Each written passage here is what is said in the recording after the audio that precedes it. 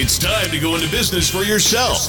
Get ready for another episode of the Franchise Academy Podcast. Education, insight, and inspiration. Here's your host, small business and franchise expert, Tom Scarda. And welcome to another episode of the Franchise Academy. This is the place to come to learn everything you want to know about franchising. So I appreciate you listening in. We have a great guest today, someone who I've been following for years and who's been a mentor to me from afar, actually. He is in a business, the side of franchising, that I'm not really in on a daily basis, and it's how to franchise your business. So we are having today Harold Kestenbaum, who's been practicing franchise law for 42 years. And he was on the board of Sbarro here in New York for 23 years. He wrote the book, I think the most important book about how to franchise your business, called So You Want to Franchise Your Business. I highly recommend that book. It taught me a lot. He was also the CEO of a 95-unit franchise company, so he knows what it's like to be on the inside of a franchise. And he was selected as the 8th best franchise attorney in the United States. He's also a legal eagle, and that is through the New York Times, the Franchise Times. And he's also inducted into the Hall of Fame at Franchise Times. So I want to welcome Harold. Good morning, Tom. How are you? I'm fantastic. How are you? Good. Thank you for having me. No, this is awesome. We've done a few things in the past together, and the information that you bring is so insightful. I was like, you know what? We can't do enough with Harold. And my wife, Gina, was like, you got to bring Harold back on. So we're here. Good. I appreciate glad. it. I love Gina. She's terrific. Well, thank you. Appreciate that. She'll appreciate it. I'll pass that along. This is really interesting. So most people don't understand how to become a franchise, right? You have a great little business, and there's a lot of different criteria that we think is important to be a franchise company. Not everybody thinks the same way we do, but there is a lot of things that we'll talk about here now. But how did you get into being a franchise attorney? Because it's so niche. It is, and there aren't that many in the country. I totally by accident. In 1977, it was my second job out of law school, well, actually my third. And I worked for a very small firm in Manhattan. There were 2 lawyers, and he was mainly a corporate and securities lawyer. And he had one client that was a public company, but it was a franchise company. And he says to me one day, he says, I need you to learn about franchising. He said, read all the books and go to the seminars, but you got to learn this. And, you know, back in 1977, you couldn't just Google franchising and get all the information. You had to actually read a book.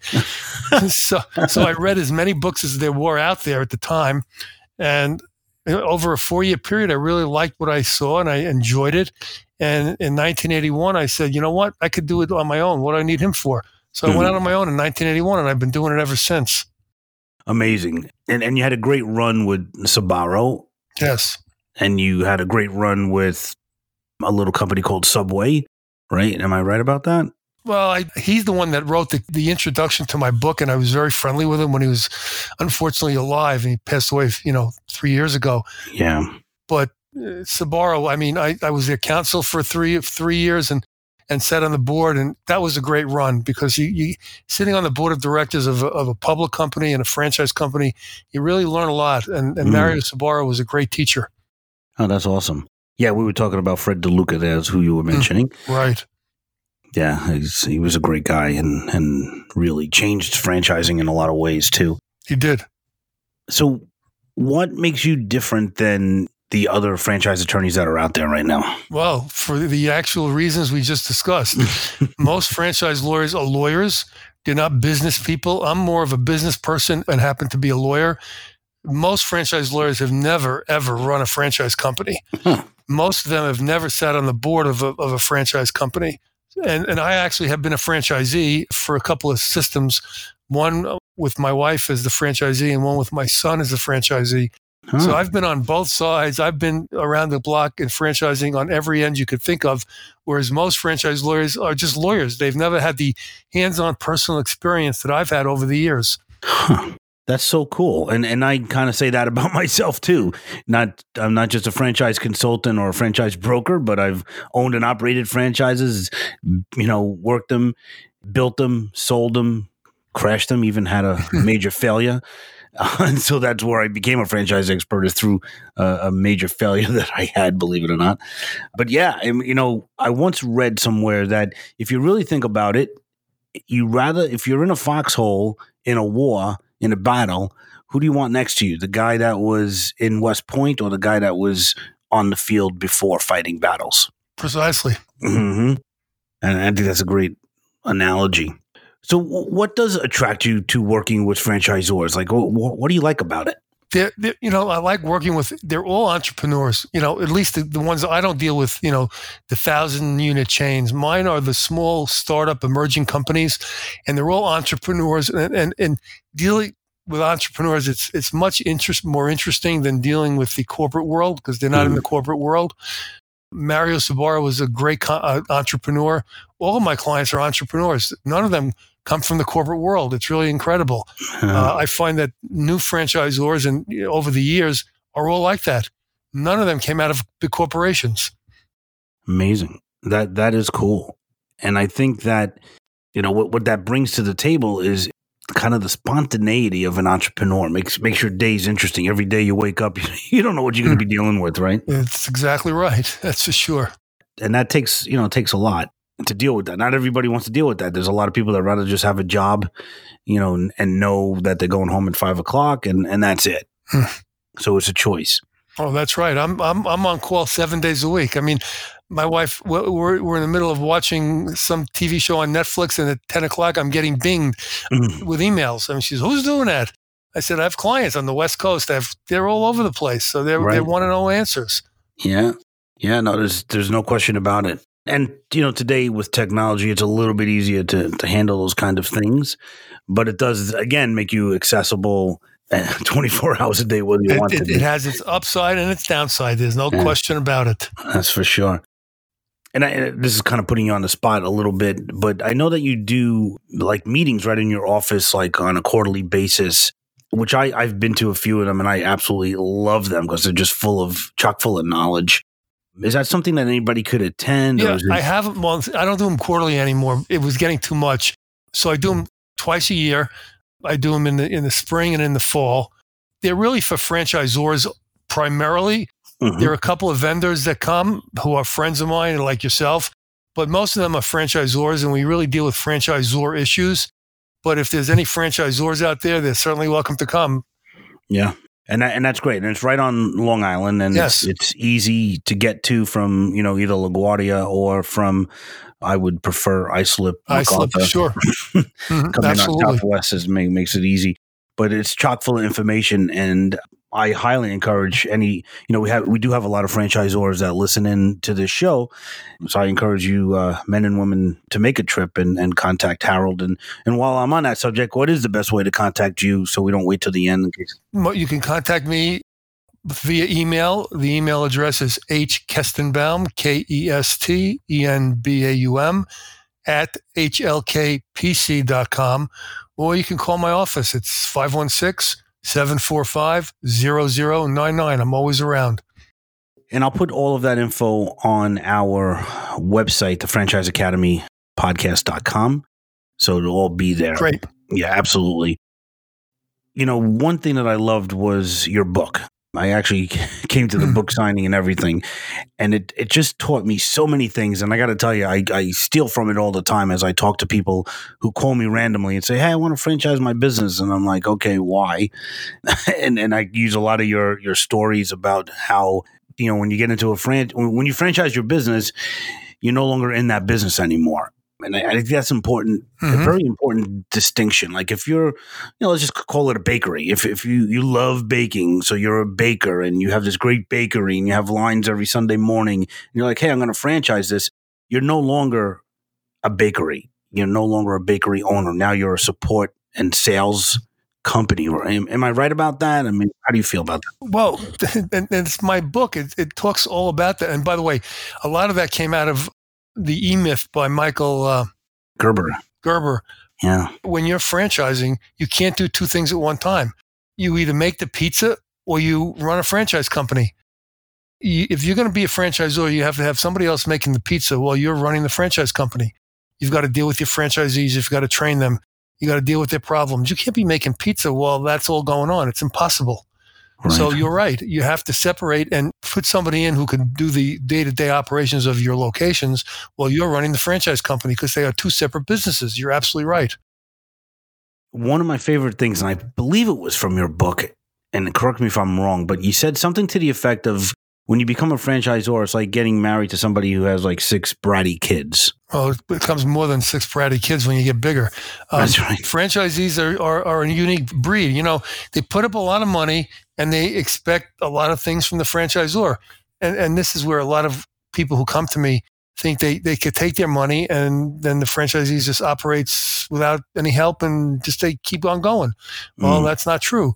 They pay the money, you train them, you put them in business, you get a royalty, but you got to do something for it. You got to be there when they need your help. You've got to be there when they have a problem. So yeah, that's why it's a separate business, because when you start getting franchisees on board, they're going to have questions, they're going to have issues, they're going to have problems. You have to deal with that. You can't be making pizza or donuts while you're dealing with the franchisee problems. Right. And they're paying you for it. So, that's right. You know, there's a big expectation that comes with that. And I always tell people that are looking to buy a franchise that, you know, when you get into it, the franchise is not going to flip the burgers for you. You know, you're going to have staff. You're in there to day-to-day operation.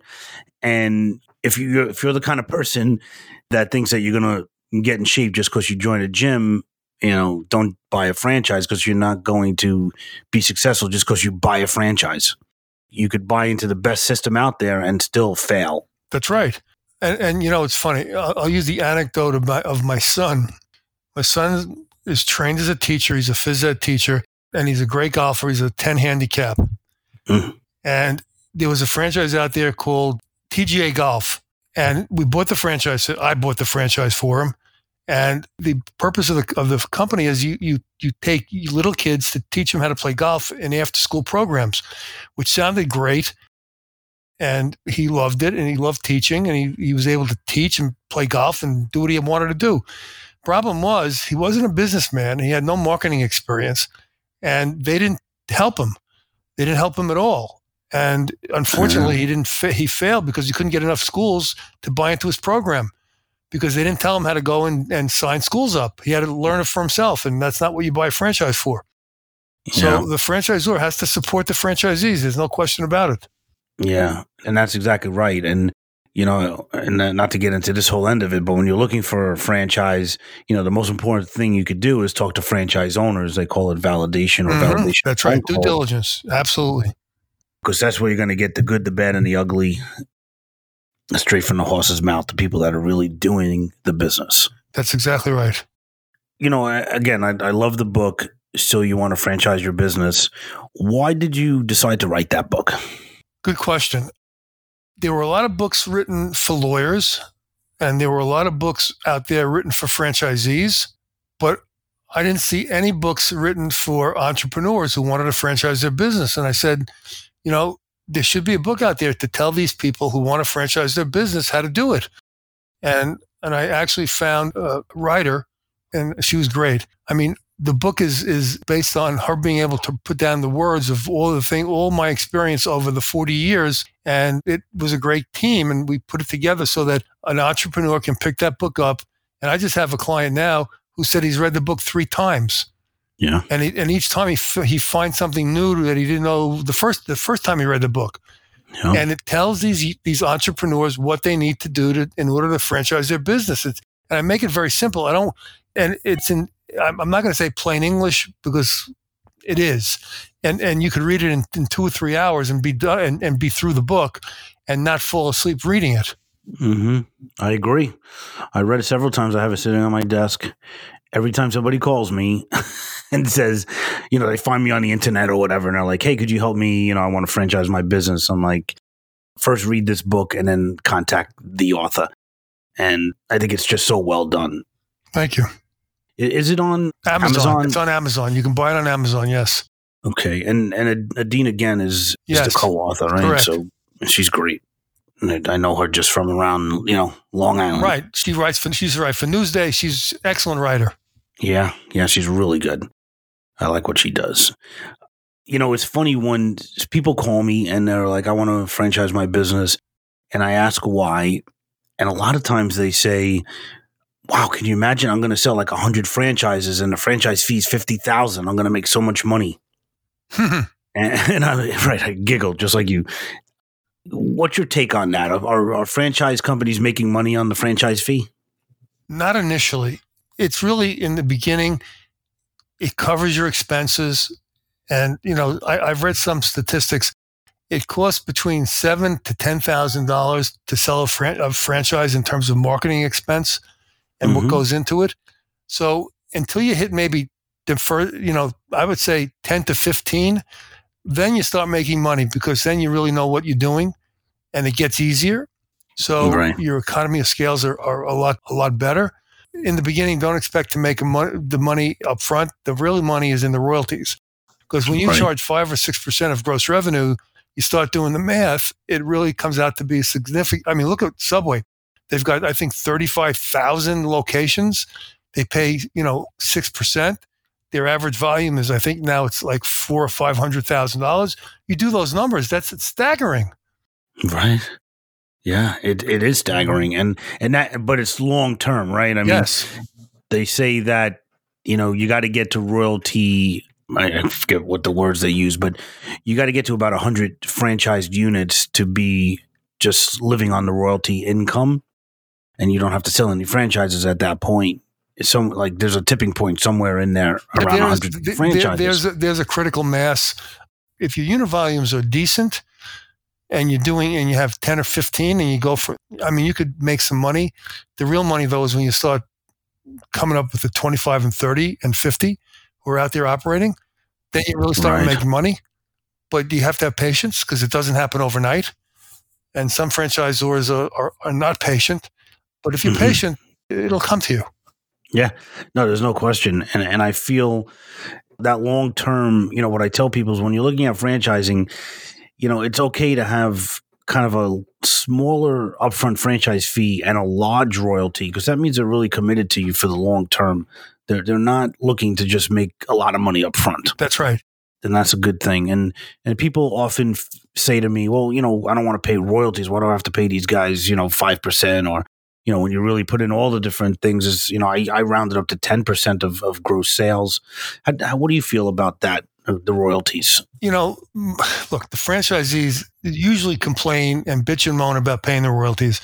But the reality is, and this is the bulk of the franchise systems out there, they get service, they get updates, they get hand-holding, they get training, they get the use of the name. People don't realize that's got value to it. The trademarks are important, and Sbarro had a name, and Subway has a name. The newer companies, they can't have that much because they're brand new, but they do all the other things. I know one company that has a 6-week training program. There's great value. And when I used to do seminars about whether you should franchise your business or not, and somebody says, well, why do I have to spend all that money to get into the franchise game? And we'll talk about that later, but it's not as much as they think. But let me ask you a question. If you become Joe's Pizza, where are you getting your equipment and who's doing the recipes and who's doing all this stuff for you? Whereas if you're a brand and you've got a brand out there, the franchisees are going to know where to get the equipment. They're going to know where to buy the sauce. They're going to know where to do everything because it's handed to them.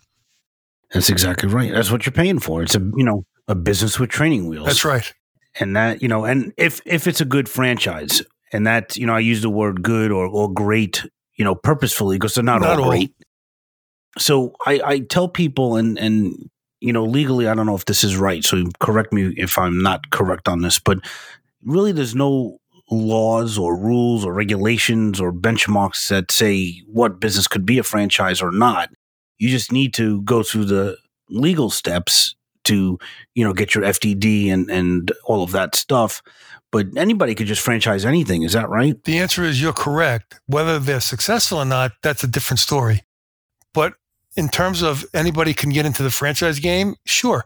If you have a concept that you think can be duplicated, and this is important because, some people think that if you notice, the supermarkets, department store, they're not franchised. Okay, gourmet restaurants are not franchised. You really have to have a business that other people can emulate and duplicate rather easily. Otherwise, it doesn't pay, because then if you spend the money, it's going to fail. That's why the fast food guys have the easiest road, because it's not rocket science to open up one of these systems. You get in somebody to make the hummus or the guacamole or make the pizza, and you get the recipes from the franchisor, and you're in business. But a gourmet restaurant, you need a gourmet chef, and there are not a lot of them out there.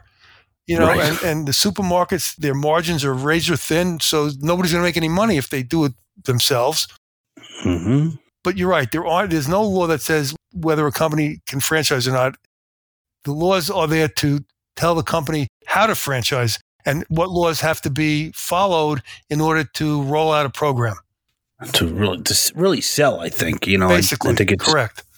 Right. I mean, it's all about not having, a pyramid scheme or some kind of scam. Trying to prevent that is what. Well, that's why the Federal Trade Commission got into the franchise world back in 1971, when they were told about all the abuses going on.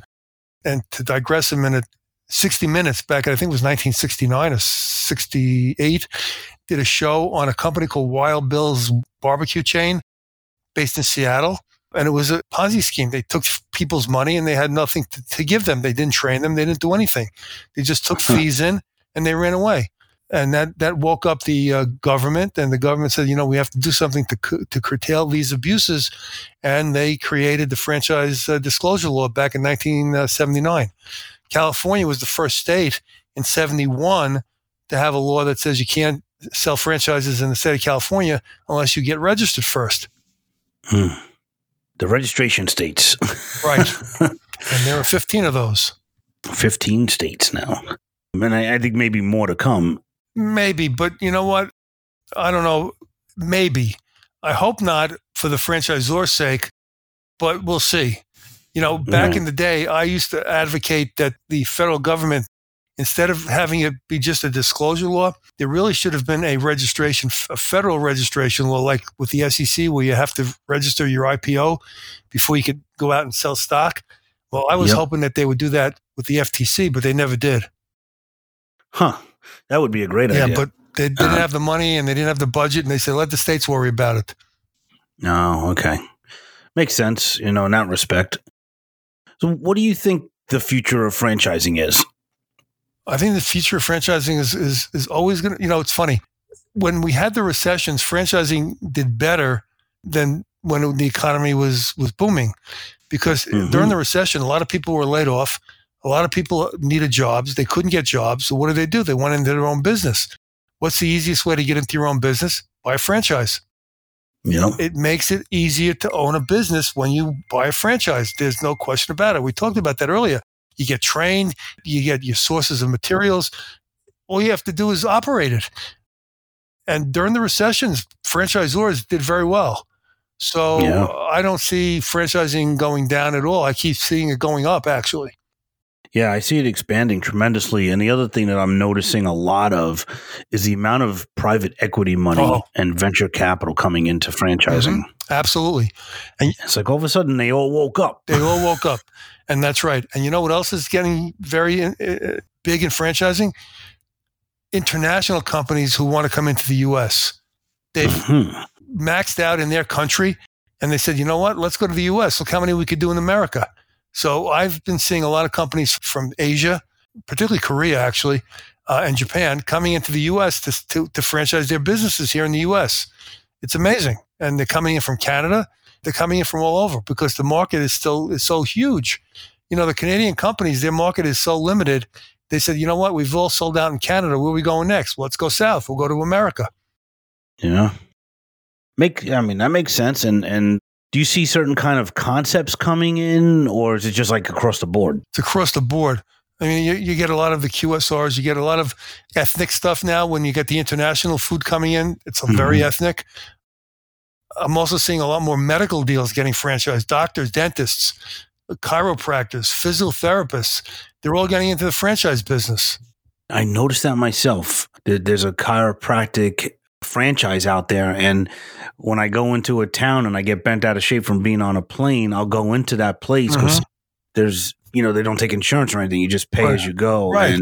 And there's never a wait. It's brilliant. I think you're talking about, it's called The Joint. Yeah. And they're based in Arizona. I've heard of it. Yeah, they've got a bunch. Yes. I am a frequent user, although we don't have one on Long Island, which is interesting. No, we don't. No. We do not.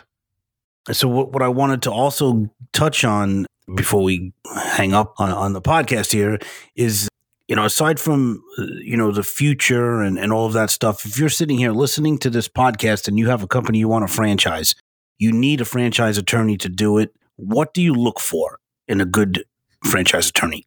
Somebody who's been doing it for a long time, somebody who specializes in the area. And we call them dabblers who maybe have done one company or two. You want somebody who's been in the game for a number of years. Somebody once told me you hire young doctors and old lawyers. And that's true because young lawyers don't know what's going on. They're out of law school. Maybe they stepped into a law firm and said, oh, you learned this like I did 42 years ago.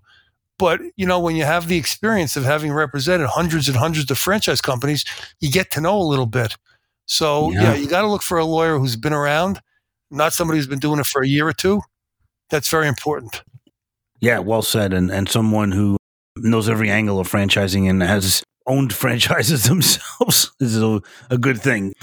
Not to biasly promote you, but I think the thing that I hear from your clients as I talk to people is that you're fair. Your pricing is fair. You just are fair, and you do a thorough, good job, and that's why people come back and people fly in for your meetings and all of that. So I think it's a good thing.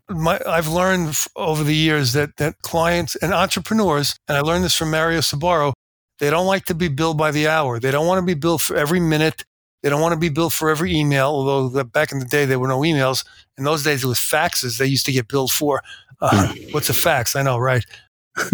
But entrepreneurs don't like that. So when I tell them it's a fixed fee and you don't pay by the hour, they say, really? Every lawyer charges by the hour. Well, I don't. And that's why my billing is fair, because they could use me as long as for many hours and not pay for it. They pay the same amount every month. Yep. You build relationships with your folks. That's what right. I see at the meetings. Yeah, absolutely. What is one myth about franchising that you'd like to bust right here, right now? I get on the phone with some people and say, oh, it's going to cost me $500,000 to get into franchising. I said, where'd you get that from? Oh, I was told that. Well, the answer is that's ridiculous. It doesn't cost that much. And when you read my book, you can get into franchising for under $100,000, maybe even less, depending on who you use. And you could be out there franchising your business for a pretty inexpensive. It'll cost you less to franchise your business than to build your next location. So when I tell a food company, would you rather put up a unit for $750,000, another one, or roll out a franchise program for under $100,000? They say, that's an interesting concept. Let's franchise. Of course. Why would you do that? Right. And I think, one variation on a definition of franchising is, essentially using other people's money to build your brand. I mean, that's right. That's really exactly what it is. Yeah. Oh, you bet it is. Mm-hmm. And it's not a bad thing because everybody wins if it's a good franchise and it's well built and there's the right leadership at the helm of the new franchise. And there's companies out there that help people build their franchise. And so when companies, young companies, emerging franchisors hire these firms, that makes me feel good because they're not saying, oh, I know it all. I mean, I know what they should say is I know it all about how to do what we do, but I don't know everything about franchising and how to support a franchisee across the country and all of that stuff. So I think that is a great thing. But in addition, I think when you're starting a franchise, when you're going to franchise your business, it's starting a new business. And just like in any business, you need, the capital to open up, and then you need the capital to grow it. You need what I call a second bucket of money to, pay staff, because now you need a sales team. So you need some money for that. And you're going to have to market, like you're saying, it's somewhere around $10,000. And the numbers I heard were actually higher than that to acquire a franchisee. So you got to, I think you need some money on the back end after you open. Well, that's right. I'm only my numbers are only on the front end. Yes, you need to have a budget for your marketing. And by the way, things have changed. Back in the 70s and 80s, the only way to sell franchises was in the Wall Street Journal or the New York Times print. We didn't have the internet and we didn't have social media. It's a lot less expensive these days to be selling franchises via social media and the internet than it used to be. Right. So franchisors today are spending, I think, less in marketing than they used to because the dollars are much lower than they were back then. I agree.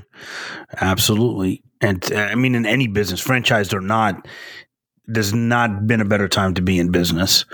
But I also feel that, it sounds, very biased coming from me, but if you're starting, if you want to own a business, the best thing to do is start with a franchise.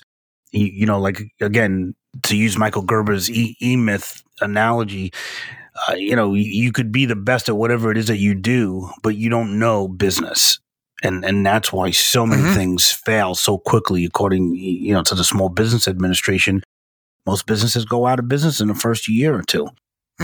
That's right. It's like crazy. And in franchising, it's, the longevity is there and the proof is in the pudding, especially these days. Serious franchising now has been going on for 40 years. So there's a lot of data to look at. So absolutely. I really appreciate you being on, Harold. This is really great.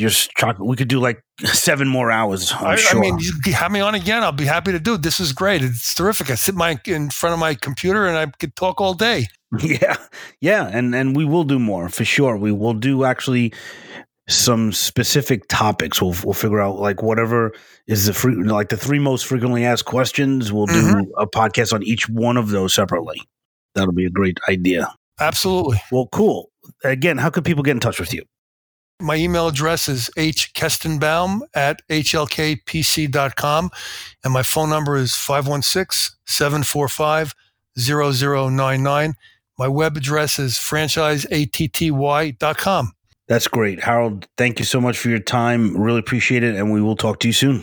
Tom, I really appreciate it. Thank you very much. All right. Bye-bye. This has been another episode of the Franchise Academy Podcast. For more info, go to our website, thefranchiseacademypodcast.com. Remember to subscribe to Tom Scarda's YouTube channel for educational videos on franchising, education, insight, and inspiration.